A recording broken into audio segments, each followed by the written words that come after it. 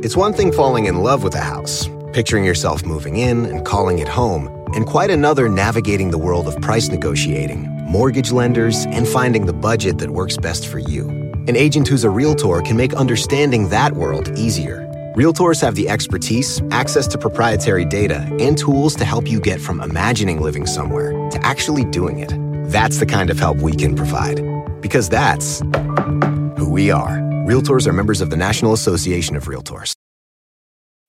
When you need mealtime inspiration, it's worth shopping Kroger, where you'll find over 30,000 mouth-watering choices that excite your inner foodie. And no matter what tasty choice you make, you'll enjoy our everyday low prices, plus extra ways to save, like digital coupons worth over $600 each week. You can also save up to $1 off per gallon at the pump with fuel points. More savings and more inspiring flavors make shopping Kroger worth it every time. Kroger, fresh for everyone. Fuel restrictions apply.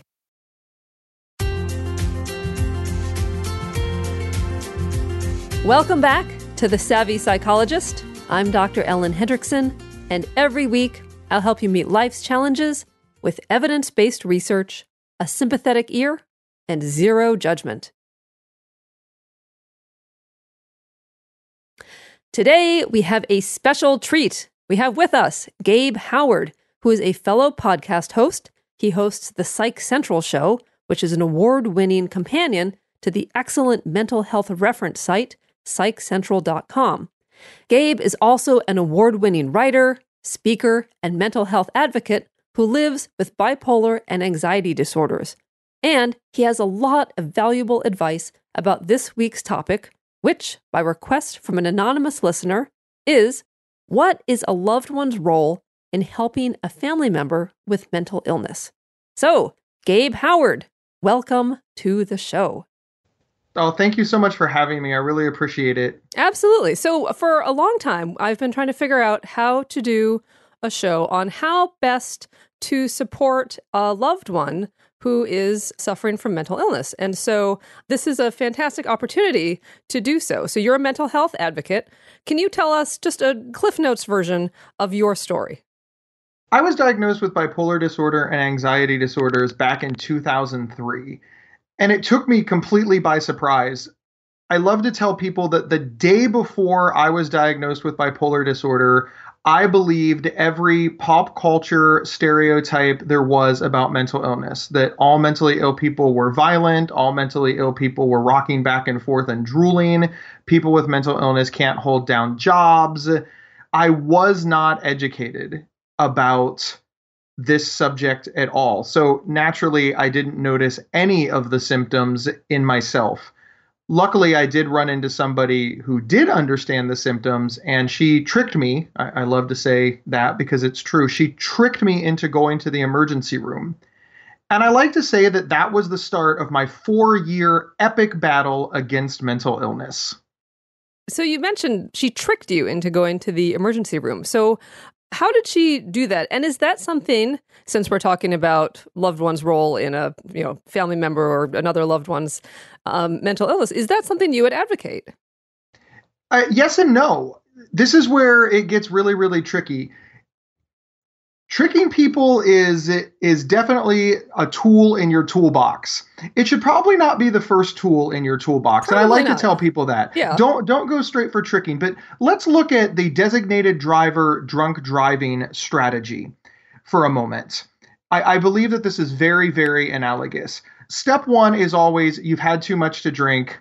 Give me your keys. Let's call you a cab. That should be the first thing out of your mouth. Now, if the person says, hey, look, I'm fine, I can drive, I'm okay. Then step two is to trick the person, hide their keys, convince them to spend the night at your house, convince them that let's go to a movie, let's go to a diner and eat, anything that it takes. It's sort of the same way with a mental health concern. Step one is to point it out to the person, to help them understand what is going on so that way you're allies. In my case, it was life or death. I was suicidal. I was a danger to myself or others. So this person had sort of a really crummy choice on her hand. She could call 911, which would involve a police response to my mental illness, which hardly ever turns out well. Even when it turns out well, it doesn't turn out well. Mm-hmm. Or she could trick me into going. And what she said is, listen, you need to go to the emergency room because what you're feeling is not normal and you need help. I said that she was wrong. She said, of course, that she was not wrong. And here is her genius. She said, I'll tell you what. Let's get in the car. We'll go to the emergency room and we'll ask the doctor, and the doctor will settle the bet. If you're right, I will take you out to dinner and you will win. And I like to joke that even in my suicidal, delusional, and psychosis state, I had the overwhelming desire to win an argument. Competition never goes away. It never does. And this worked on me.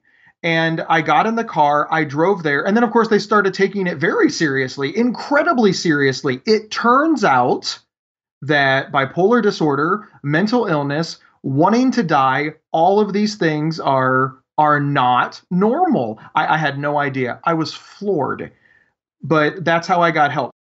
So I really like your drunk driver analogy. And so let's riff off that for a little bit. So it's pretty obvious when somebody is drunk and unable to drive. And like in your case, if you were suicidal, wanting to die, danger to yourself or others, that's pretty obvious. But are there other signs that family members need to look for? Like, what are some specific signs that might not be so obvious? Because there is such a fuzzy line between just going through a hard time and like really not functioning. So how can a family member tell the difference? The first couple of things that I say is people hate me because I'm a moderate. I would love to say, oh, if your loved one spends a whole bunch of money, it's definitely mental illness. But the reality is we all have loved ones that are perfectly mentally healthy that just don't know how to manage money to save their lives. Yes, true. I would love to say if your loved one gets rid of a whole bunch of things that they are definitely suicidal, but we've all purged our homes. We've all decided, oh, I've got to get rid of this clutter. We've all downsized. So there's no locks in the world. I wish there was. I wish that there was a blood test for mental illness. I really, really do. So here's what I tell people. Trust your gut, but remember that it can be wrong. What we're really talking about here is to have something looked at. Oftentimes when it comes to mental illness, people say things like, you are definitely psychotic, which makes people think I'm not violent, I'm not Freddy Krueger, so you're just crazy. And then the dynamics of family come in. Why are you always riding me? You never understand my dreams. Yes. Or people say you're definitely depressed, you're definitely manic. And it frustrates me when family members come to me and they're like, I trust my gut and I know my loved one and I know they're depressed. We should really take a different approach, which is, I think you might be. It is possible that you are. I'm worried about you because here is what I notice, and it could be X. And then use that to ask to get an expert opinion. Oftentimes, family members are much more open to that. Escape to Ocean City, Maryland, and discover a place that just feels lighter, where every day feels like Saturday and French fries are a food group, where flip-flops are always in fashion and seafood is always in season, where the boardwalk is bustling and the beach is right outside your door, where you can rise with the tide and feel like a kid again. Ocean City, Maryland, somewhere to smile about. Book your trip at OCOcean.com. There are any number of reasons you might consider selling your home. To move closer to family, live within a smaller budget, or just wanting a change of scenery. Whatever your reasons, having to figure out all the various housing market trends in your area may not be what you signed up for. That's where an agent who is a realtor comes in. Realtors have the expertise to help you find the right price and navigate the process to sell your home in a way that's right for you. That's who we are. Realtors are members of the National Association of Realtors. Life is a highway, and on it there will be many chicken sandwiches. But there's only one McCrispy. So go ahead and hit the turn signal if you know about this juicy gem of a detour.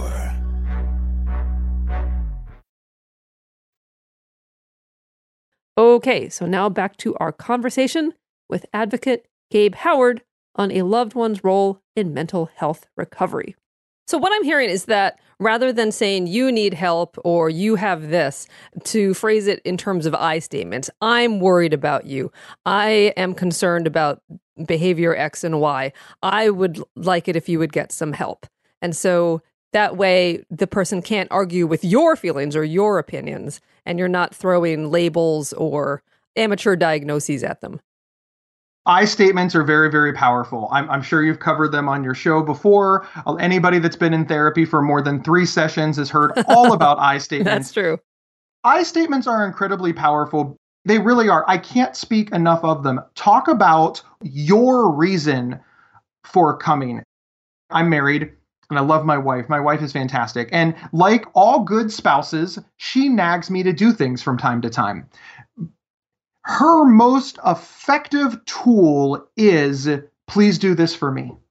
It's her most powerful tool. Whenever she says, Gabe, I want you to do this, I decide if I want to do it. But when she says, will you do this for me? I end up going to see Hamilton. I don't like musicals. I don't know how this happened, but she said, will you do this for me? Just to sum that up, so it sounds like, please do it for me because this is important to me and we love each other. Therefore, what's important to me, it makes sense that would probably be important to you. Correct. Got it. I do want to add that it gets difficult. A lot of family members feel that psychiatrists, psychologists, therapists don't listen to them. That is very true. They feel like all the facts aren't being relayed. This is another reason why it is incredibly important to partner with your loved one. If your loved one comes in to a doctor, a therapist, etc., and their only goal is to prove you wrong, they're going to say whatever it takes to make sure that they win the argument. That's true. If they come in with the idea of, I want to find out who's right, there's no hard feelings here. I'm looking for good information and I want you to have all the facts. They are, 1, going to be much more likely to let you speak. 2, they are much more likely to give a complete picture rather than a heavily edited, I'm on the debate team, I'm only going to give my side picture. So many people fail at this before they leave the house. It's just the reality of it. Also, this is an excellent point to touch on family dynamics. So often the matriarch or the patriarch of the family who has a long history of fighting with their child about whatever is the person that's always designated to deliver the hard news. Mm-hmm. We understand why this happens, but daughters and mothers, sons and fathers, sons and mothers, they have long history of fighting. Tag somebody in. Okay. I honestly believe, I have absolutely no scientific fact to back this up. This is just my opinion. I want to state that clear. But I believe that little sisters have saved more lives than anybody else. Tap off to a sibling, to a favorite aunt or uncle, grandparents. Don't try to be the hero. If your relationship has deteriorated about this subject, be smart enough to recognize it and ask other family members for help and respect them enough to let them do it. Now would be a good time to mention, and I'm sure your show has covered this before, that caregiver burnout is a thing, and going to therapy to learn how to be a better caregiver and to manage your own emotions is totally a thing. So often I talk to caregivers that are like, well, I don't need therapy, my loved one does. You think that going to therapy makes you less than, and you wonder why your loved one doesn't want to go. Go to therapy and learn how to be a better caregiver. Learn how to manage your feelings. Learn how to manage the emotions that come up from being somebody with mental illness's sole caregiver. But more importantly, model to your loved one that going to therapy is not a weakness. It's a way to be stronger. And then, hey, you never know. My dad pulled me aside one day and told me that he saw a therapist. He saw a therapist for anger issues because he was really angry and his job kept him up. He was a truck driver, so sometimes he had to drive overnight and sleep all day. Sometimes he slept all night and was up. So he had a very, very varying schedule that wreaked a lot of havoc. And he admitted that he just had a natural anger issue that he was unaware of. And somebody said, dude, you're going to lose your family if you don't go get help. So he sucked it up and he went to a therapist and he loved it. He loved it. He said he learned so much. It was educational. It was nothing like he thought. And my dad telling me that he saw a therapist instantly made it okay. And of course, now that I'm a mental health advocate, I think, why did you have to wait until I was sick to tell me this? Why did you hide it from us? Why? Because there was still that element of shame that my father may or may not have had. I don't want to speak for him, but sure, we didn't know. So he was hiding it for a reason. We need to stop this. This is the kind of behavior that normalizes sick. We need to start normalizing the behaviors that make us well. And a lot of times that does start with family members modeling the way. Go to your own therapist. Learn how to be the best caregiver that you can be, manage your own emotions, and tell your loved one you're doing it. It's very, very difficult to do things when the people telling you to do them haven't done them themselves. Yeah, because then it's not credible. It's like going to a mechanic who's never owned a car, Right. So, yeah, that makes sense.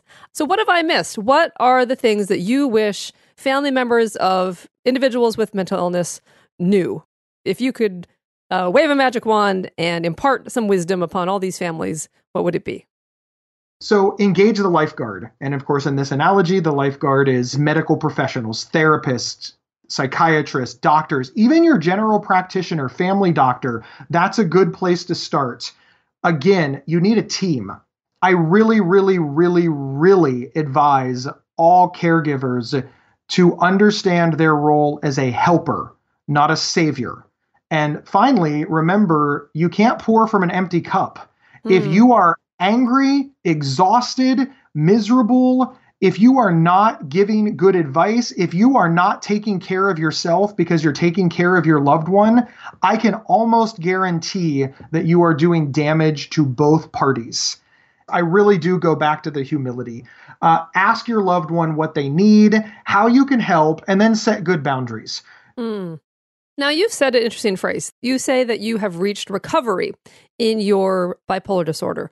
What does that mean? Because I've also heard you say that there's no cure for mental illness. So tell me about, for you, what recovery is. To me, recovery means I spend more time living my life than I do managing bipolar disorder.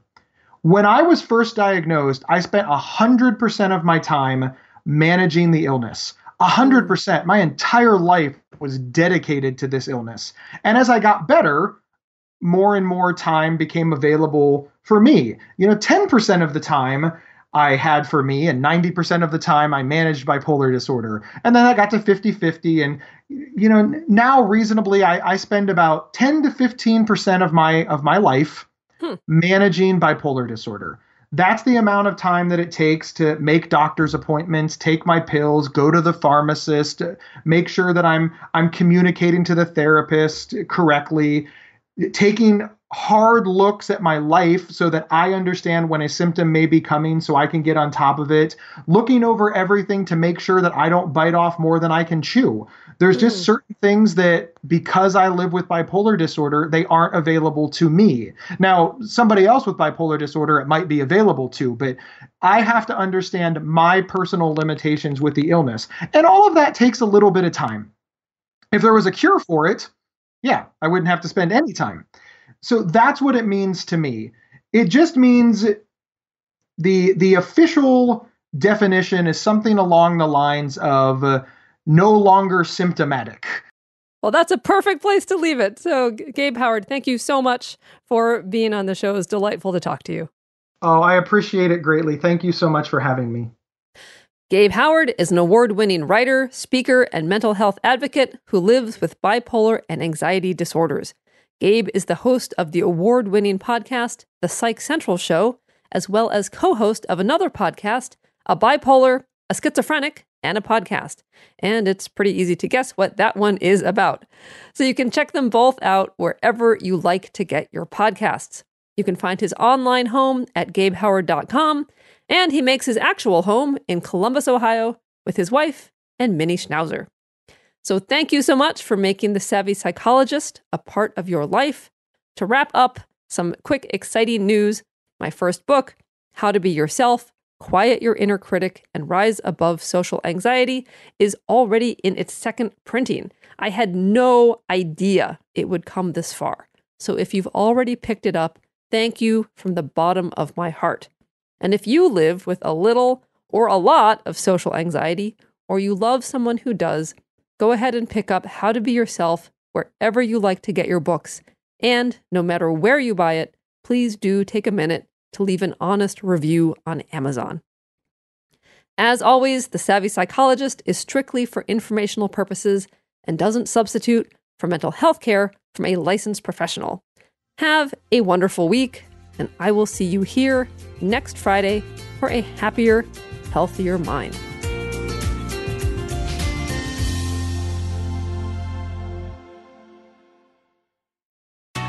Escape to Ocean City, Maryland, and discover a place that just feels lighter, where every day feels like Saturday and French fries are a food group, where flip-flops are always in fashion and seafood is always in season, where the boardwalk is bustling and the beach is right outside your door, where you can rise with the tide and feel like a kid again.